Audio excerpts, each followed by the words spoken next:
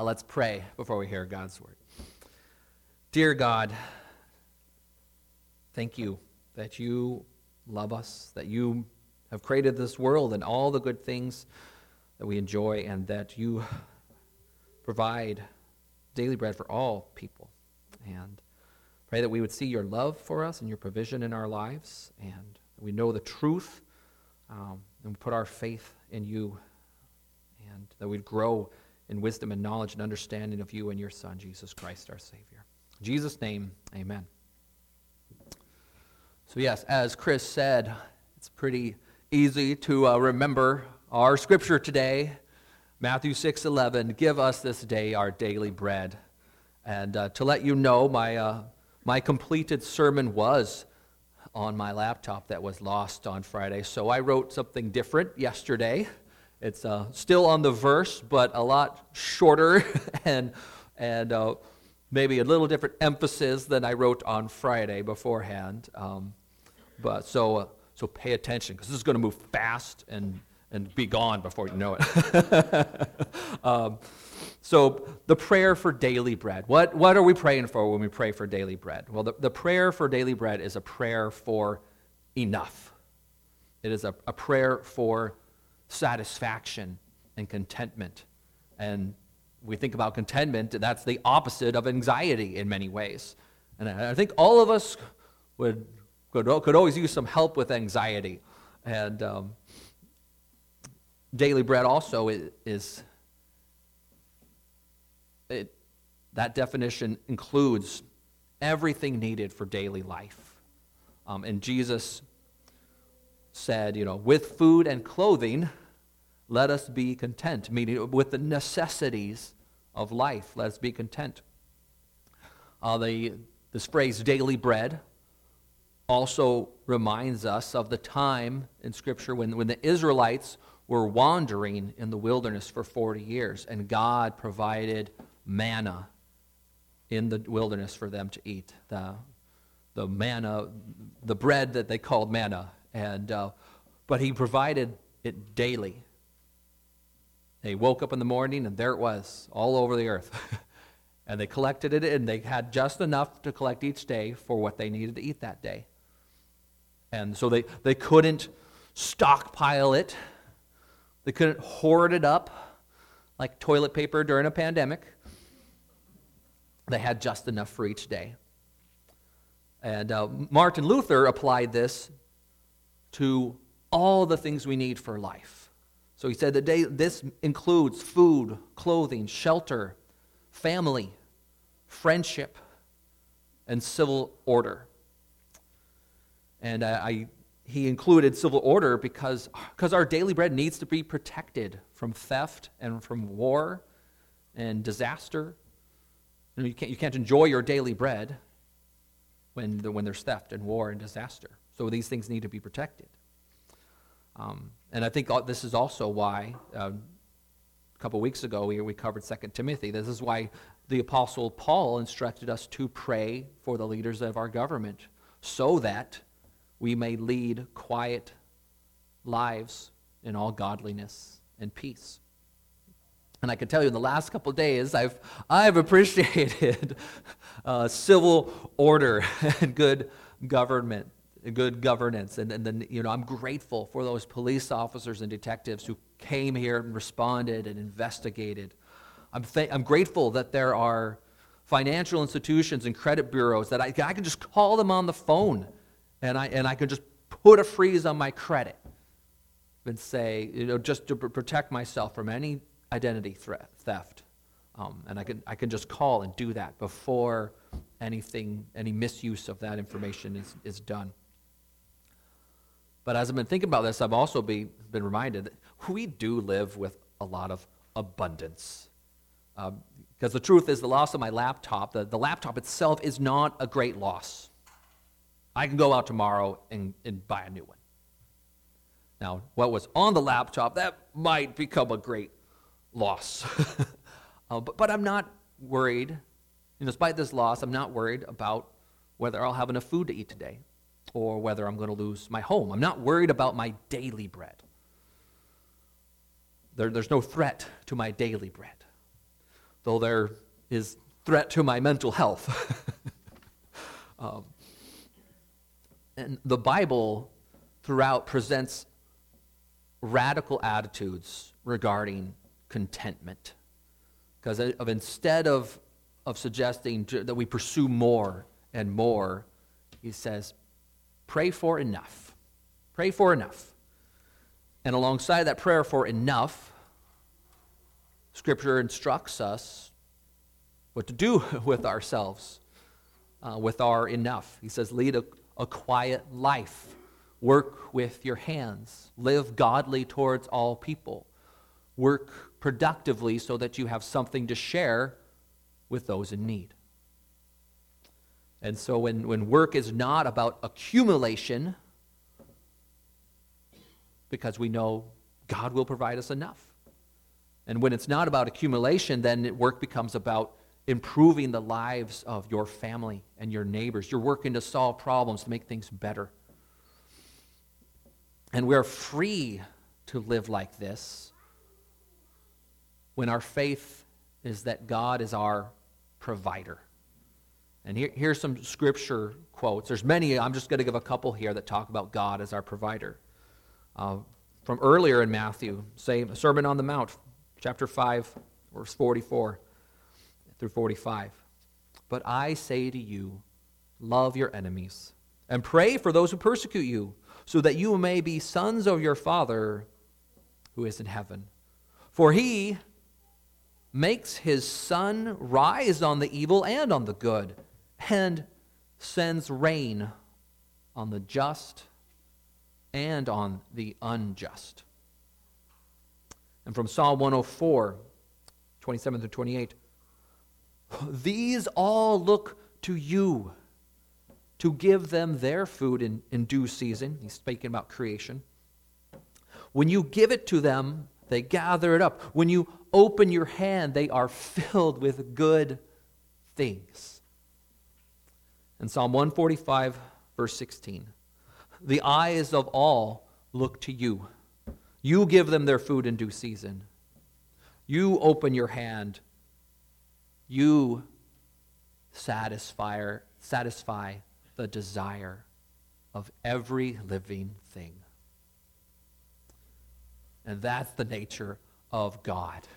He's the maker of all things. He's the provider of life to all creation. He's generous and constantly giving life and life-giving things, even to the unjust. So even the unjust are without excuse, because if they would look and see, God is merciful and giving and generous even to them. And they can, just looking at that, the unjust can know this about God. And we can be confident in our provision because we have faith in God. He wants to satisfy your soul. And we can have faith that what He provides is enough. And we have faith that He is the one who leads us toward what is truly life-giving. And when that faith is present in your life, then this calms your worries and anxieties about whether or not you'll have enough. Jesus transforms your focus so that you aren't working on acquiring the newest thing or accumulating the biggest hoard like you're some sort of dragon on a treasure hoard. Instead, you work to help your neighbor improve his life. But this doesn't mean this faith is untested. There are tests of this faith, and our faith is tested by life's trials, like one we recently experienced. But aren't the only trials. There's many trials, as we know, because when we're struck by disease, we wonder, hey, where's my daily bread, God? I kind of need my body to live. Your body's essential to daily life. Or when the job falls through and you wonder where your income's going to come from, and you worry, God, where's my daily bread going to come from? I don't have any money left. Where's it going to come from, God? Or when you are robbed and you worry, and you wonder, God, my daily bread was stolen. Is my life secure? Is my home safe? Is my job a safe place? And you grieve inside for what was lost, and you worry if worse is still to come. Now, earlier this week, I was at a Dave Ramsey conference with my father-in-law. First time either of us been to one. And he had a guest speaker with him who's part of their organization. He's an expert on mental health. And he talked about at one point about our chronic issue with anxiety as a society. And now in their context, of course, they're applying this to debt. Because when you owe a debt to someone or some organization, they own part of your life. And you subconsciously, you worry. Whether you're thinking about it out loud or not, there's part of your mind that's worried that someday they're going to cash that in and they're going to take everything. And so he pointed out, specifically it's the amygdala. The amygdala in your brain, it triggers anxiety, and anxiety is a physical response. It's your body's way of telling you, warning you, survival instincts. But that anxiety triggered by that subconscious worry there, it's constantly humming then in the back of your brain. It's a constant anxiety hum that physically affects you. And when this is true, you can't experience peace because your body won't let you. And theft and loss and disease can feel the same way. In my case, so I lost my computer, but the back of my brain is constantly worrying, whether I'm thinking it out, whether I'm actually consciously thinking it or not. There's part of my brain that's constantly worrying that somehow they're going to figure out how to crack into there and get my personal information and use it to steal my identity. And I'm just I'm waiting for that other shoe to drop. And it put my body in this constant fight mode, adrenaline mode. I want to find those guys and chase them down, and chase after them, or I just want to wrestle a bear, or I just want to grab bricks and stones and stack them into a wall all day long until I have a wall all around me and I feel safe, or until I'm just too exhausted to care anymore. That's the physical response to. So the last thing I want to do physically is make a phone call and talk to someone on the phone and work my way through their phone tree to finally talk to the right person who can help me. Or the last thing I want to do is get on a computer and tap out, those things. When you're in anxiety fight mode, that's the last thing you want to do physically, is those little nitty-gritty things. But we as people, we can't live this way long term. We can't live this way chronically in fight mode 24/7. And I know because the military specializes in this. We spend months training people to respond during combat. Because when that stress hits you, all the critical thinking in the front of your brain, that goes out the window. That's gone. And so the muscle memory kicks in, and you just do what you were trained to do. And we prepare our sailors to sustain that for a long time. And there was one deployment, our crew was short-staffed, and so we tried to maintain full operations on average 3 hours of sleep a day for 3 months straight. And let me tell you that personally tell you that is not possible. With the training and preparation and conditioning we do, you can maintain it for about 3 weeks. That's doable. Once you cross over 7 weeks, that is dangerous. It's dangerous to everyone's health. It's dangerous to, you're trying to maintain and safely steer an 8,000-ton displacement warship and without hitting anything else, and everyone on board is fatigued and prone to mistakes and is barely aware of what they're doing. And at the end of all that, you're going to need months to recover. Well, after about the third month, we realized that this wasn't sustainable. We changed the rotations up so it was people had more opportunity to get recovery sleep. But we still had to do 4 months of deployment after that.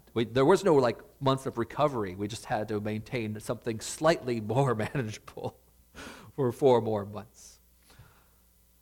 But you have to take recovery after your body goes through this. And too many people, just in regular society, they're living that way that I described, with chronic anxiety and stress and no sleep, and they have no margin to recover. And they're carrying the whole weight of the world on their shoulders, afraid that they're going to lose their daily bread. And so how can our faith hold up under this? How can our faith persevere when our daily bread is threatened? Because this happens. Christians are persecuted. They are robbed. They are beaten. Christians starve to death. Where was their daily bread? Well, our faith is strengthened when we look to Jesus Christ and His Word. Because when you look at His suffering and death, you get the same question. Where was Jesus' daily bread? Where was what He needed for life? Because you will go through in the Gospels and his earthly ministry, he was a wandering homeless preacher who yet throughout that God provided his daily bread until he didn't. And jealous powers took him away, locked him up, falsely accused him, beat him, and then killed him on a cross. He suffered the loss of all things, even his life. Evil happened. But Jesus told us this would be so. He warned his disciples that he would be crucified. And he also taught us that these things will happen to us. He said this on the Sermon on the Mount, Matthew 6:19. Do not lay up for yourselves treasures on earth, where moth and rust destroy and where thieves break in and steal. But lay up for yourselves treasures in heaven, where neither moth nor rust destroys and where thieves do not break in and steal. So in this world, thieves are going to break in and steal. It's going to happen. And God never promised otherwise. So he says, don't put your heart in those treasures. Put them in the heavenly treasures. Our suffering and loss is not the end of the story, because Jesus' suffering and death was not the end of his story. He was raised from the dead to eternal life. Because in his death, he took all the suffering and loss that we commit against each other, and he took that upon himself, so that in his resurrection, he can offer to us, to all who believe in him, he can offer the eternal treasures. He can offer you eternal bread. John 6:35, Jesus said to them, I am the bread of life. Whoever comes to me shall not hunger.